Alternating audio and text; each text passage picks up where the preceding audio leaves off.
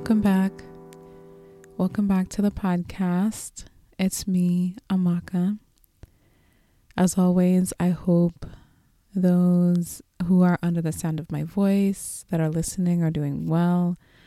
And as always, I'm sending love and support to anyone who may be having a tougher time right now. As far as things go with me, I'm doing pretty well. I just came back from a long weekend trip with my husband. He and I decided to take a few days and get out of New York. So I am home now, getting ready to start my work week, trying to get in that frame of mind. But what was priority for myself after coming home was, producing the podcast and getting it recorded, because I need to edit it and post it in less than 48 hours.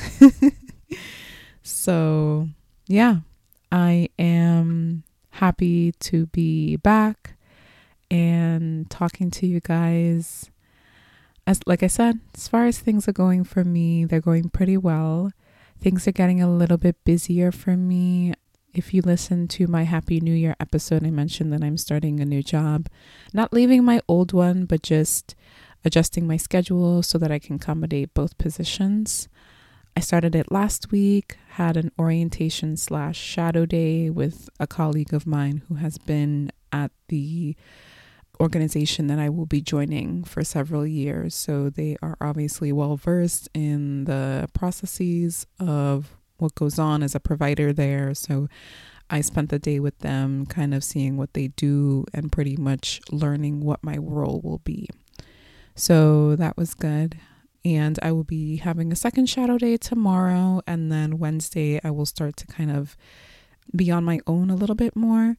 So a little nervous about that, but not really, when it comes to new jobs. One thing that has served me well is just the perspective of you kind of just have to get your feet wet, always ask questions, don't be scared to talk, don't be scared to let people know what you don't know, because then you open the door for gaining knowledge, and you have to start from somewhere. You have to be a beginner you have to be a beginner, period.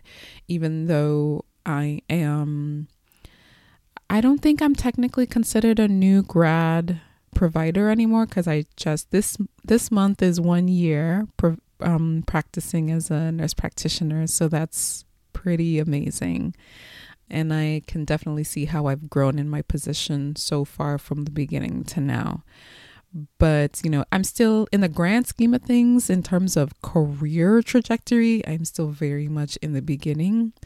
And, I need to kind of still have that frame of mind to a degree, especially with starting a new position. I'm going to be dabbling a little bit more in a population subset that I don't usually see on a regular basis. So that's a point of learning that will be new for me.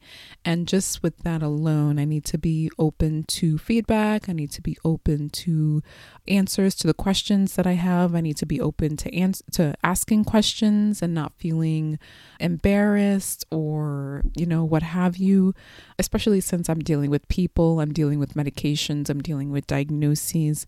So the more information that I'm able to learn and gather, the better.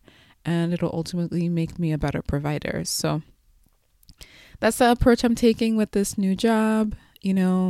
Take it slow, learn as much as I can, ask questions, write down notes, write down everything, and just have a positive perspective.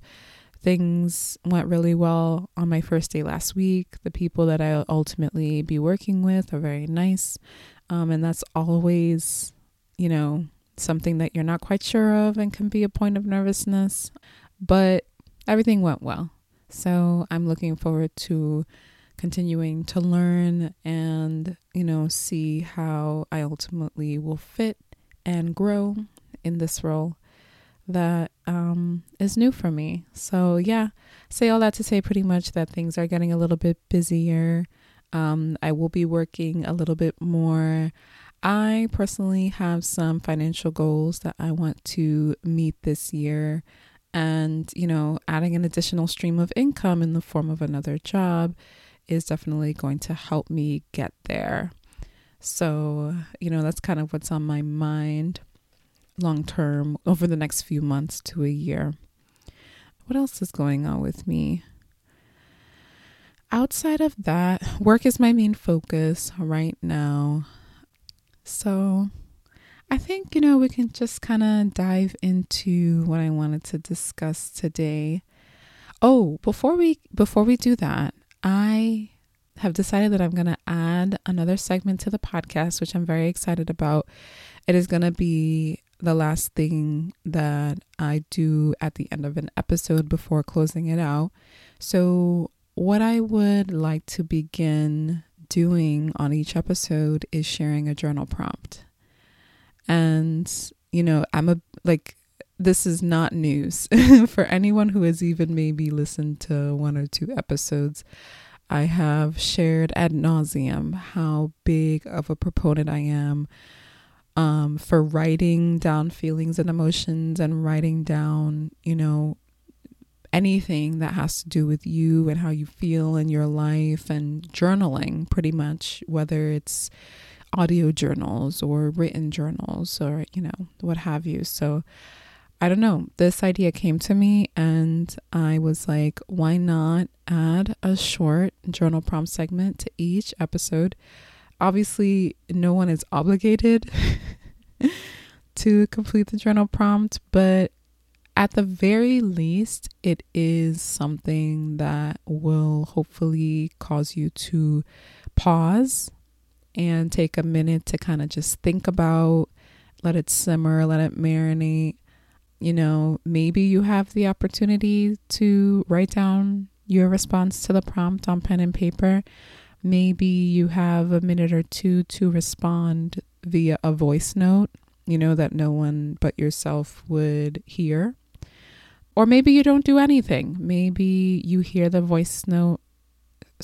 maybe you hear the journal prompt and, you think about it and you go about your day. But at least it's always here. It's always going to be in the episode if you ever want to go back to it. And I'll make sure I put a timestamp, in case that's something that you find you want to refer back to. So I'm excited to do this. I have quite a few journal prompts already that I will be drawing from with every episode. And if you feel compelled to share with me your response to a journal prompt, please do. Oh my God, that would be so amazing. If you want to just share it with me and you don't want it shared with the podcast, please let me know. But if it's something you would be open to sharing, I will read it on the podcast. So yeah, very excited to get that started. So I think I'll just dive into ultimately what the main topics of the episode are based off of what you see the title of the episode being. So over the holiday break, I think I mentioned this on my Happy New Year episode. I watched quite a few TV shows over the break. I had the time, it's time to relax and chill. So I was like, okay, what's good?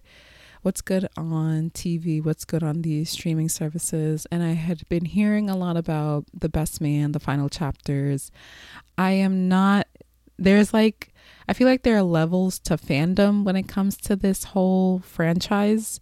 With The Best Man, you have The Best Man movies, and then you have like The Best Man Holiday. You have like the most recent movies over the past maybe 5 or so years. And then you have the series that came out on Peacock, I believe. So I re-downloaded the Peacock streaming service and I watched the whole series, I think, over the course of a day or two. And I really enjoyed it. And I could not have anticipated kind of breaking down some pieces of the series in an episode, but I really wanted to highlight a few things from that series. So it centers around a group of, I would say, late 40s, like early to late 40s. Let's just call it a group of Black men and women who are in their 40s, maybe even early 50s. And they have all taken different walks of life, but one way or another have all kind of stayed connected. A lot of them within the TV show live, close enough to where they can kind of see each other pretty often. And there are a lot of amazing Black actors and actresses in this series. Morris Chestnut, Neil Long, Taye Diggs, Sanaa Lathan, Terrence Howard, Regina Hall, Nicole Laurie Parker, Harold Perrineau, like so many people that you would recognize from other movies and TV shows. I just wanted to highlight what I thought was something that is not often talked about, but I feel like is becoming more of a topic of conversation lately because I have seen some discussions around it. I've seen some articles written around it about how men struggle with friendships, adult friendships, and they struggle with making friends. They struggle with showing emotion in their friendships. A lot of times male friendships are centered around sports and talking about women and cars and what have you.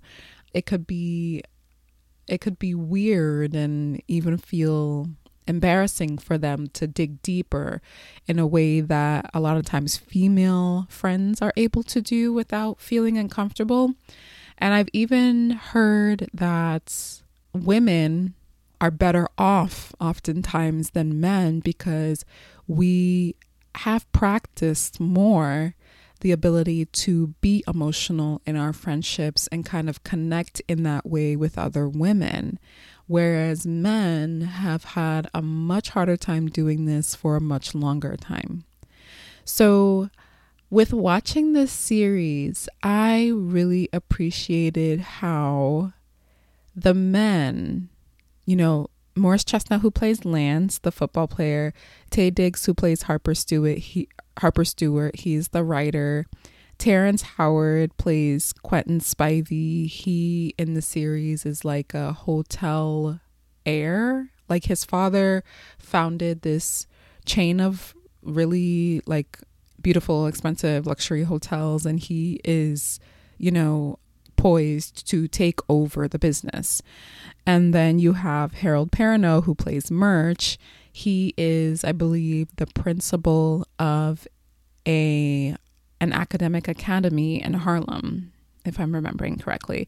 So they all have different walks of life, but they've all been able to stay in touch.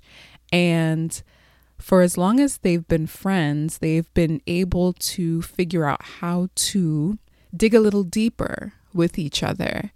It doesn't mean that they don't disagree. It doesn't mean that they don't have fights. I mean, the whole thing with Taye Diggs' character, Harper Stewart, and then Morris Chestnut's character, Lance, with his wife who passed away, and Harper, I believe, slept with her before she passed away, like decades prior. And I think this was one of the focal points of the original Best Man movie. So they have had their issues within their friendships, but I really love how they highlighted the fact that they could show emotion with each other apart from anger, because anger is an emotion that is societally acceptable among men to show.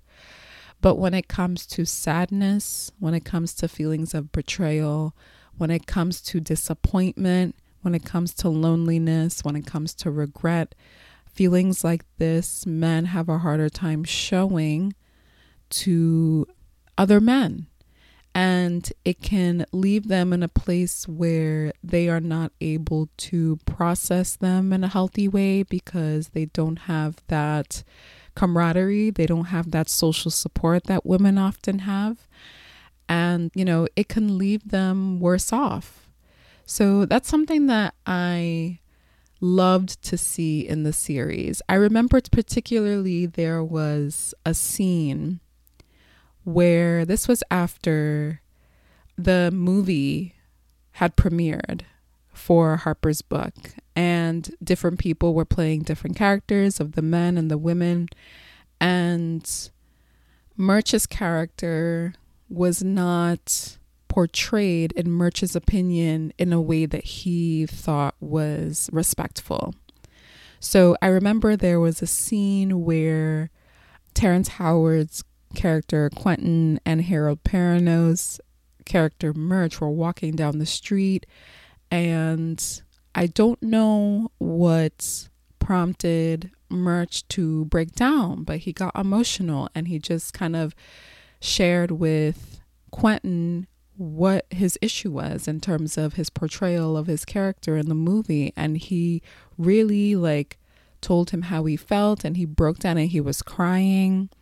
That's one thing that I really appreciated in the series. At some point in the series, every man physically cried. Like, they showed that emotion, regardless of whatever emotion that was, whether it was like disappointment or sadness or regret or what have you.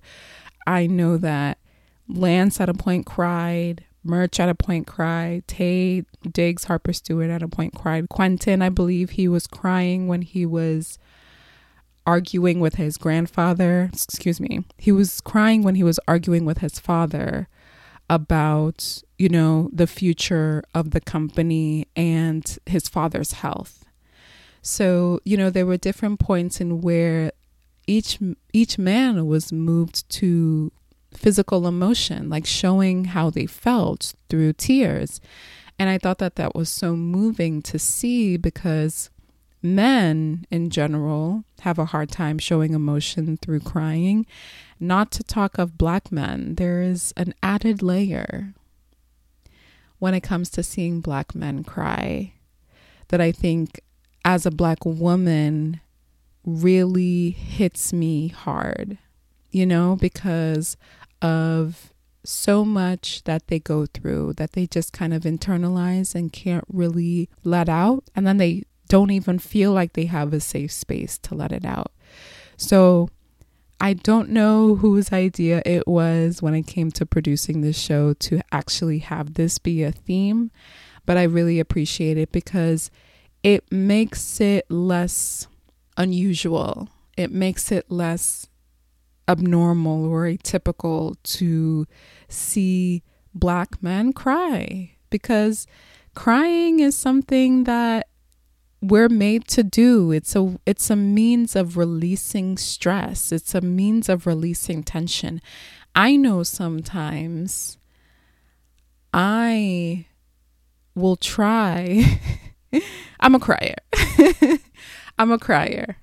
And I used to kind of be ashamed of it, but I kind of let that go because I have found that it is a form of catharsis for me. And I am pretty sure I'm not the only one who feels this way out there. Like, there's something about, kind of letting your emotion out in that way and then having it physically manifest through tears. It releases something. And then oftentimes, I'll speak for myself, I feel lighter. I almost feel like whatever fog I was in has kind of cleared. And I almost feel like I have a means of moving forward now because I have kind of cleared the emotional cloud in a way. And I'm not sitting in it anymore. I'm not kind of dwelling in it in that way anymore. And I wish more people would use it. You don't have to cry in public, even if it is just being in your personal private space. And if you feel the urge, just let it out. You might be surprised how you feel after that. So applying this to men and how they deal with their emotions and not really seeing crying as a way of dealing with them.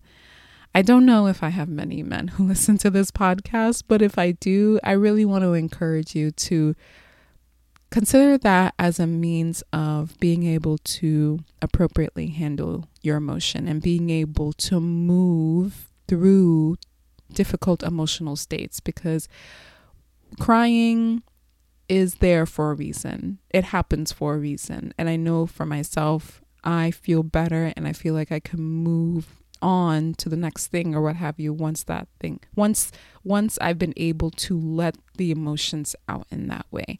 So as someone who cries, I loved so much seeing men cry in the show, and I loved so much seeing Black men cry. And I feel like The Best Man caters a lot to women, but I feel like a good amount of men probably watch it too, because men are a huge point of the show. So I hope that there are men out there who saw this, and I hope it touched them, and I hope that it made them feel like they could cry when they need to, and I hope it made them feel like they are not weird or whatever stereotype or whatever negative misconception that may come from men crying. I hope they don't feel that. So I really felt strongly that I should mention it because I'm an emotional person, and it's a double-edged sword, but I wouldn't change anything about myself when it comes to that. And I feel like men and Black men could benefit from being more in touch with their emotions, even though you kind of have to develop that tool, which could be, that is a whole other conversation that we really don't have time to dive into today. But, you know, one small step could be just, if you feel the urge to cry because you have been touched emotionally or something has impacted you emotionally, don't try to keep it down. Don't try to hold it in. Just let it out and see how you feel, you know, after you've been able to let yourself go in that way.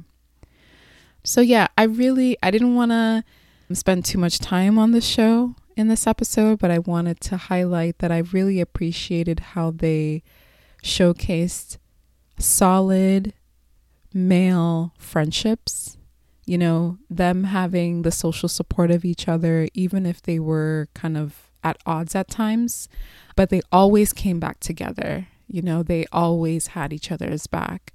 And I loved the example of that in the show. And I loved the examples of all four men showing emotion through tears at one point or another.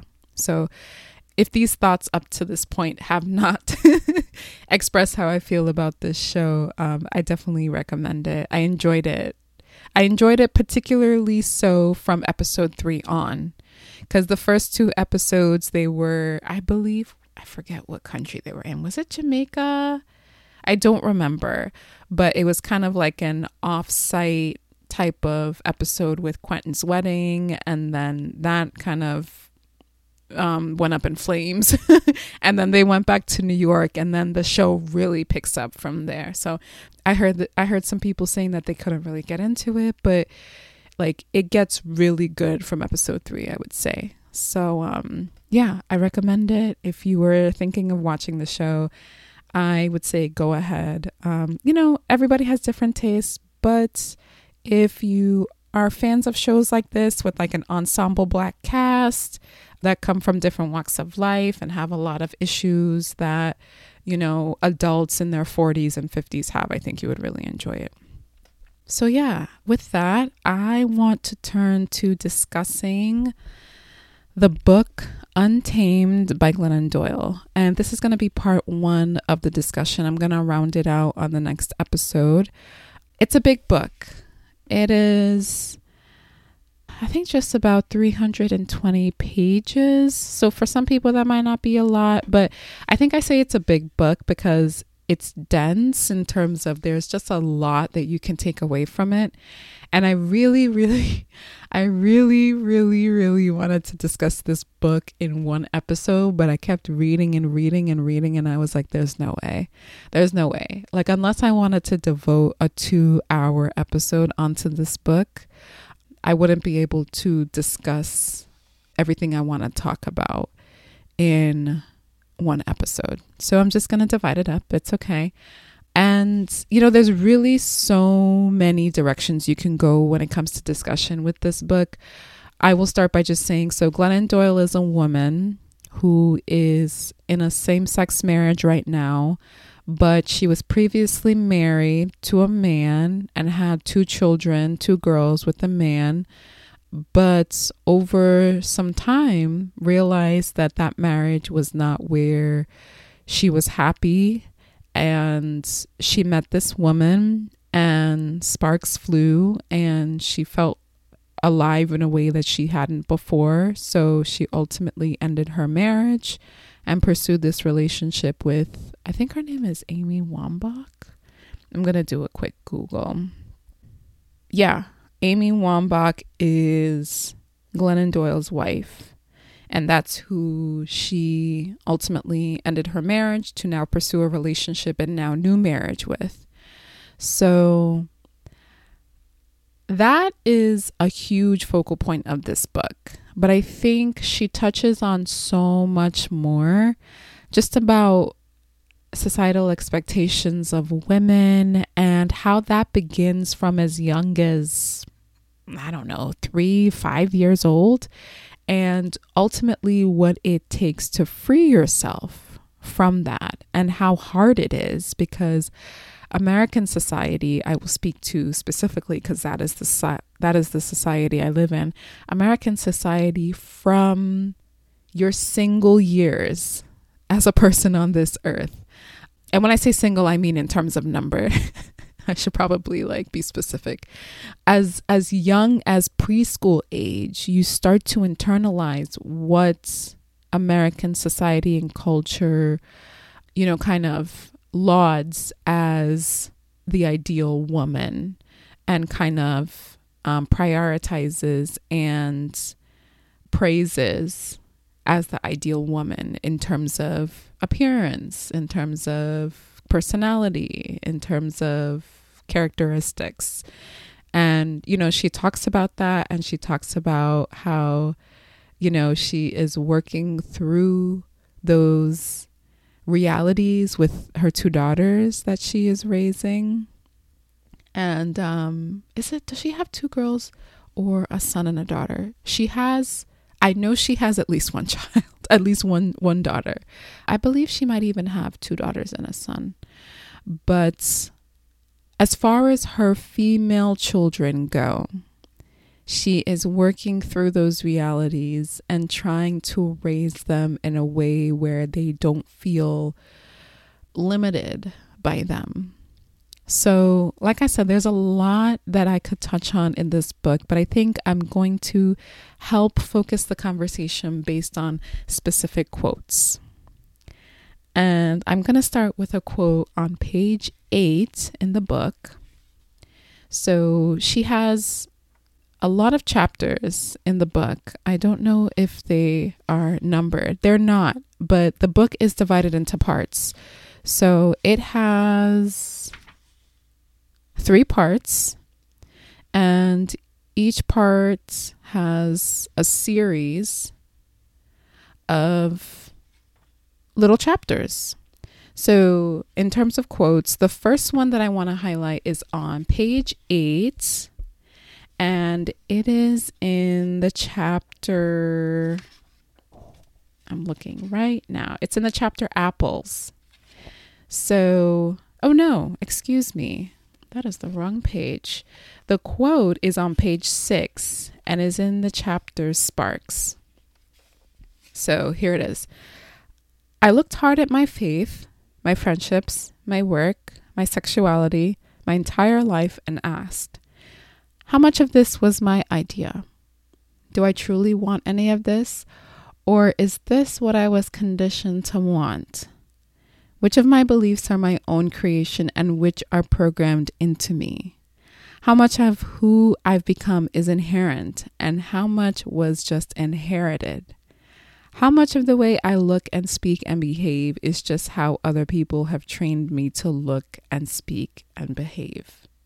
How many of the things I've spent my life chasing are just dirty pink bunnies? Who was I before I became who the world told me to be? So I have talked about this a little bit, I feel like in earlier episodes, where a lot of my 20s was deconstructing beliefs that I grew up with, because as you get older, I think a lot of this happens too if you have the opportunity to live by yourself and get to know who you are truly outside of the environment with family, parents, siblings, whoever. You start to think about beliefs and ideas that you grew up with. And you wonder, do I believe this because I truly believe this? Or do I believe this because my family believed this? Do I believe this because I truly believe this? Or do I believe this because this is the belief that my parents instilled in me? So I went through that, and I still go through that. I feel like that's like a lifelong journey, because you're always learning, you're always questioning, you're always trying to determine what is true for you, and that can change at any moment. So this journey started for me in my early 20s, and I have come away realizing that a lot of what I believed when I was younger was because my family believed it, or my parents believed it, and they thought it was the best thing for me to believe too. And maybe it was at the time, but it doesn't really serve me as an adult now. It doesn't really serve me in the environment that I live in. It doesn't really serve me as the 33-year-old woman I am today. And, with age and growth and evolution in thoughts and beliefs, you kind of let others that you grew up with wear away, and you develop and create what is true to you and what you have found is real for you. So I feel like this quote kind of just ties all of what I just set up in a bow. Like, what, kind of just posing the question out to those who might be listening. What are you under the belief of that you grew up with? And is that something you believe now? And if it's not something you believe now, that is okay. Is there a new belief that could maybe replace what you grew up believing? What are ideas that you grew up believing to be true, or kind of seeing as the way of the world? Is that something that is still the case? And if that is something that needs time deconstructing, I would definitely encourage taking the time to do that, because embarking on that journey for myself was scary. And I feel like it can be scary because a lot of ideas and beliefs that we grow up with are tied to our identities and who we know ourselves to be as people.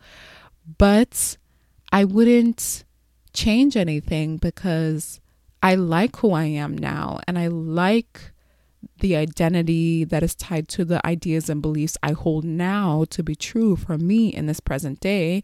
And I kind of add that caveat because that could change tomorrow, because with new experiences, with things that change, with the ebbs and flows of life, things that are true today may not be true tomorrow, and I feel like within the journey of deconstructing ideas and beliefs, you also have to be open to the continuous deconstructing over the course of your life, because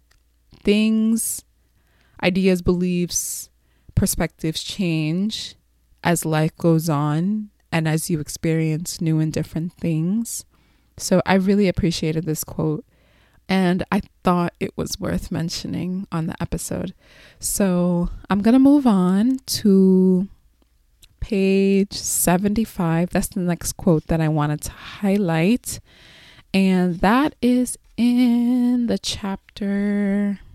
Let It Burn. So it's a long one, so bear with me. Page 75. I burned the memo that defined selflessness as the pinnacle of womanhood. But first I forgave myself for believing that lie for so long. I had abandoned myself out of love. They'd convinced me that the best way for a woman to love her partner, family, and community was to lose herself in service to them. In my desire to be of service, I did myself and the world a great disservice. I've seen what happens out in the world and inside our relationships when women stay numb, obedient, quiet, and small. Selfless women make for an efficient society, but not a beautiful, true, or just one. When women lose themselves, the world loses its way. We do not need more selfless women. What we need right now is more women who have detoxed themselves so completely from the world's expectations that they are full of nothing but themselves. What we need are women who are full of themselves. A woman who is full of herself knows and trusts herself enough to say and do what must be done. She lets the rest burn. I burned the memo presenting responsible motherhood as martyrdom. I decided that the call of motherhood is to become a model, not a martyr. I unbecame a mother slowly dying in her children's name and became a responsible mother, one who shows her children how to be truly alive. So this quote reminded me of the letter to myself that I wrote to myself on my 30th birthday when I bought my new journal. And pretty much the long and short of the letter to myself was to always put myself first. And, that sounds selfish. And, you could also kind of say, I'm being full of myself by doing that, which she says in the quote. But what I mean by putting myself first is making sure my cup is always full, because you can't give from an empty cup. And if you try to do that, you're only going to burn yourself out, and you're not going to be the best person that you can be for yourself and for others, but more so for you. I'm talking more so about you, the woman, the individual whose cup needs to be filled. And how motherhood, the pinnacle of motherhood, the brand of motherhood that is so much admired is the type of motherhood that sacrifices themselves for their children. I think that this tide is turning a little bit. I feel like the martyrdom type of motherhood is kind of moving away with the older generation, and the millennial generation and the generations after us are seeing that type of mothering really withers away. When it comes to the person, they really can become a shell of themselves because they are giving.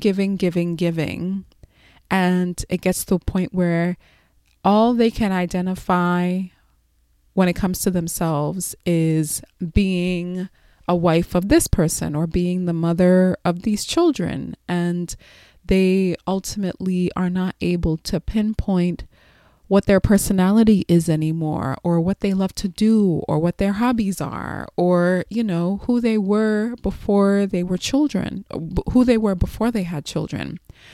So I appreciate that she talks about this in the book, because as someone who anticipates becoming a mother one day, I think about the examples I've seen in my life, and there are examples that are consistent with the type of motherhood that centers martyrdom and pretty much giving up your life for your kids.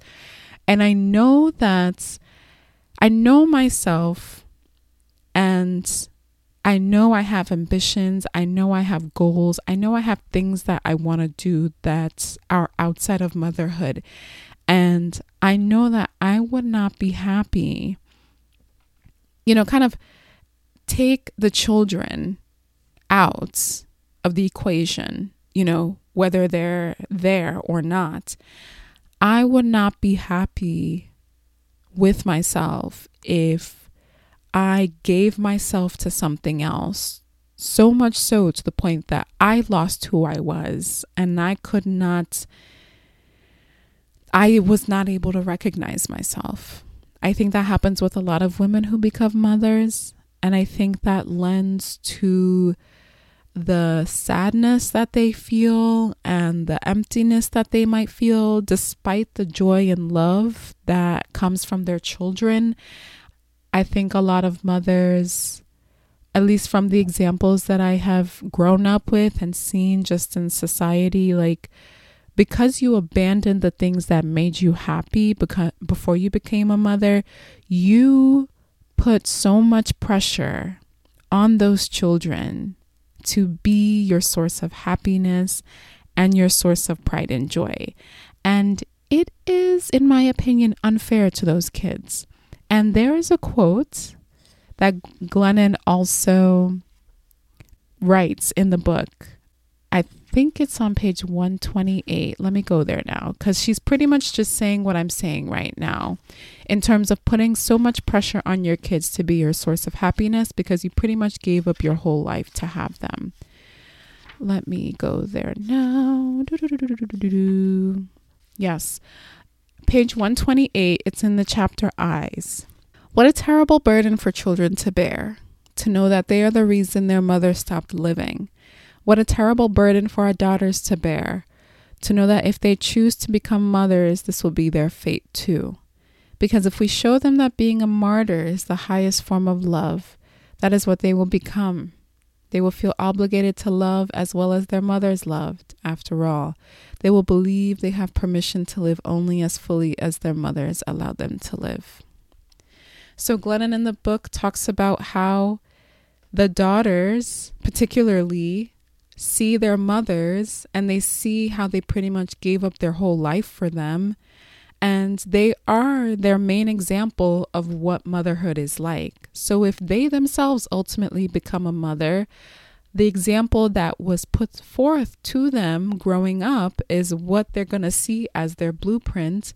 And ultimately the cycle continues. You know, they would abandon who they are. They will kind of disconnect from their personality to give everything of themselves to their kids at the detriment of who they are. But does that ultimately benefit the children? You know, is that an example? Is that the best example to set for our kids? You know, what message is sent to children when they see that their mother's relationship revolves, or their mother's lives revolve around them?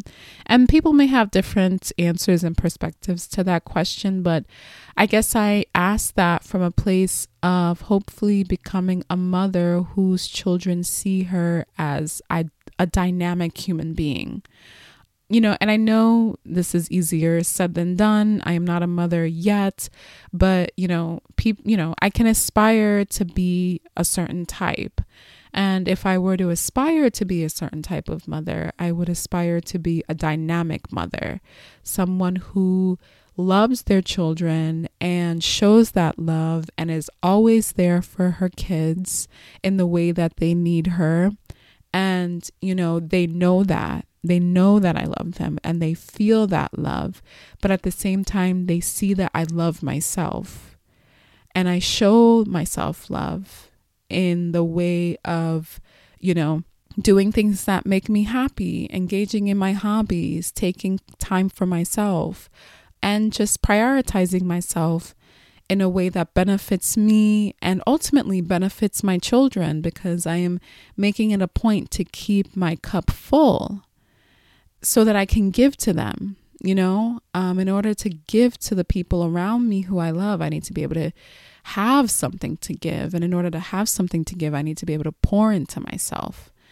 So, you know, when I think about the future and the type of mom I want to be, I think of this type of mom. I think of the type of mom that Glennon talks about in the book, who gives up her whole life. And I don't want that to be me. And this is by no means an indictment to mothers who have kind of found themselves in this position. But I have seen in my, you know, in the examples I've witnessed, I've seen how it can really take away from that woman and they can have a hard time connecting to themselves. And I really make it a point to always check with myself and kind of turn inward and see how I feel and how I'm doing and what I might need. And it really makes me sad at the idea of not really being able to do that anymore, because I have to live up to this expectation of pretty much dying to myself and giving up my whole life because I have children. So I really wanted to highlight those couple of quotes, and I believe there is one more that I wanted to just mention quickly. This is on page 77.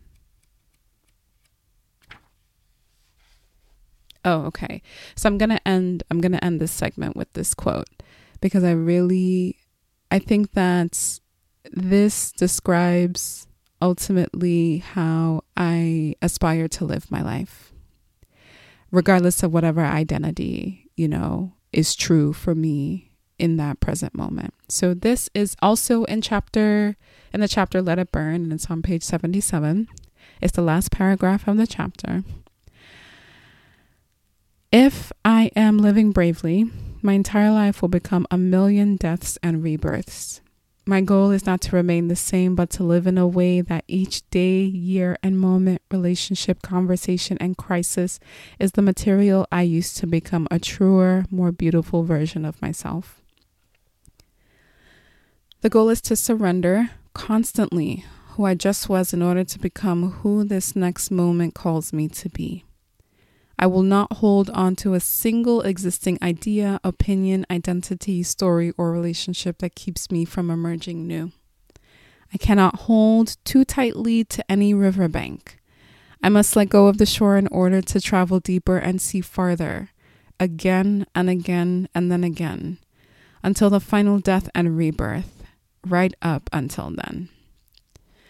So I wanted to end this segment with this quote, because really, this is what I aspire for every day: to not hold a single perspective or idea or belief for a second longer than it is true for me, and not hold on to it because it feels comfortable or because it feels safe, and to be brave enough to let go of whatever is no longer true to me from the second that is the case, in order to allow space for change and growth and evolution in every single moment.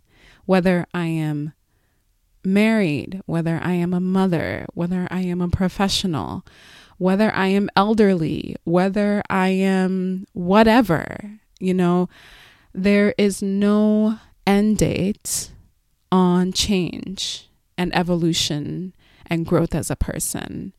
There's only an end date if you decide that you're too old to change, or you're too old to learn something new, or you're too old to evolve, or, you're too far gone, or whatever. I think that this quote is one of those quotes where you can kind of just put it on your wall and read it every day and have it be a reminder. You can always change your mind. You can always try something new. At any point, you can change the direction of your life. You can change the trajectory in which you are headed. And it's really only up to you.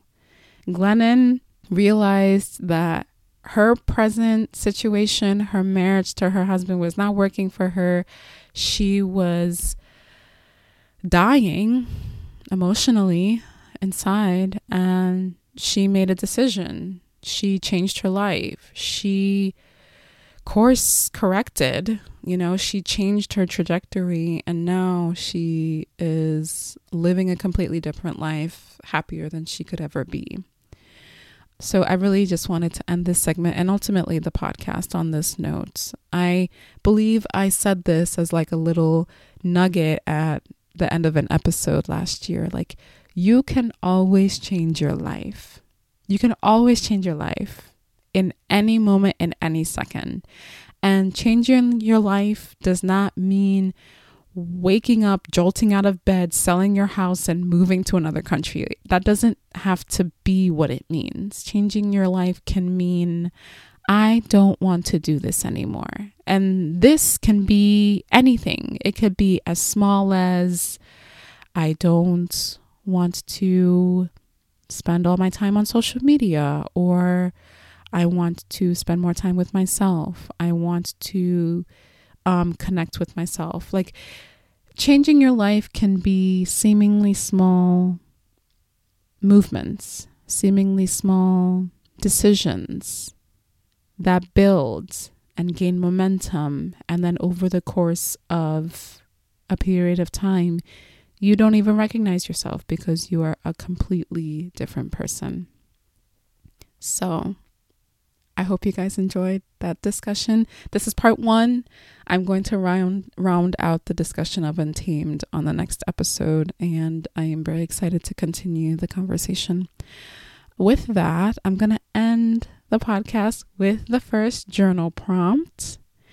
And like I said, you don't have to write down the answer or what have you, even if it just stirs a little bit more thought for a couple of minutes. I think it has done some good. So for today, I wanted to share this journal prompt. Does how you feel today align with what you know to be true? And I ask this because feelings come and go. And sometimes we give too much weight to feelings to the point where we act and behave and make decisions based on them being true, even though oftentimes they are not. Someone who I follow on social media, Malik Teal, I learned this phrase from her, that feelings aren't facts. Feelings are not facts. Feelings can be so strong and so salient and so like they can grip you to the point where you feel like nothing else matters. But feelings come and go. You know, if you are able to detach yourself a little bit and just remind yourself that you feel this way, but instead of embodying the feeling, maybe seeing yourself as a vessel and where the feeling kind of comes and then it leaves, it allows you to have a little bit more control over what you might do when you're in that state. And feelings oftentimes are not aligned with what you know to be true. You may be feeling shitty, you may be having a bad day, but it doesn't mean you have a bad life, you know? Things like that. So I just wanted to put that journal prompt out there. And if it sparks some thoughts, if it sparks some, response in the way of a journal entry or a voice note, please, kind of let that happen. Let it happen. Don't procrastinate it. Don't say I'll do it later, unless you physically can't do it in the moment. But at the very least, if it allows you to kind of sit for a minute and just reflect, then I think that the prompt has done its job. So I'm coming up on an hour. I'm not quite sure how far or how long this episode be once I edit it down. But as always, thank you guys for listening. I hope you enjoyed what I shared on this episode today. As always, if you want to reach out to me, please do email me at btbwpodcast@gmail.com, or you can reach out to me on my social media handles. Please rate, please review on your preferred listening platform. If you ever want me to answer a question on the podcast in the form of a Q&A segment, please send me the questions. If you guys have feedback you want to share with me that you want me to share on the podcast, please share that with me. Like I said in the beginning of the episode, if you actually respond to this journal prompt and you want to share it with me and you want me to share it on the podcast, I will. So just send it to me, whether it's in the form of a voice note or, a written response in an email. I'm totally open and I would be so happy to share it. So I'm looking forward to what I'm able to bring you guys this year, 2023, when it comes to the podcast. It has become a labor of love that has just kind of gotten bigger and bigger. And I really appreciate every single one of you who decides to turn on an episode and listen to my voice. And if you get even just a little nugget that helps you through your day or helps you through life, then I've done my job. So again, thank you guys so much. Love you guys. Talk to you soon. Bye.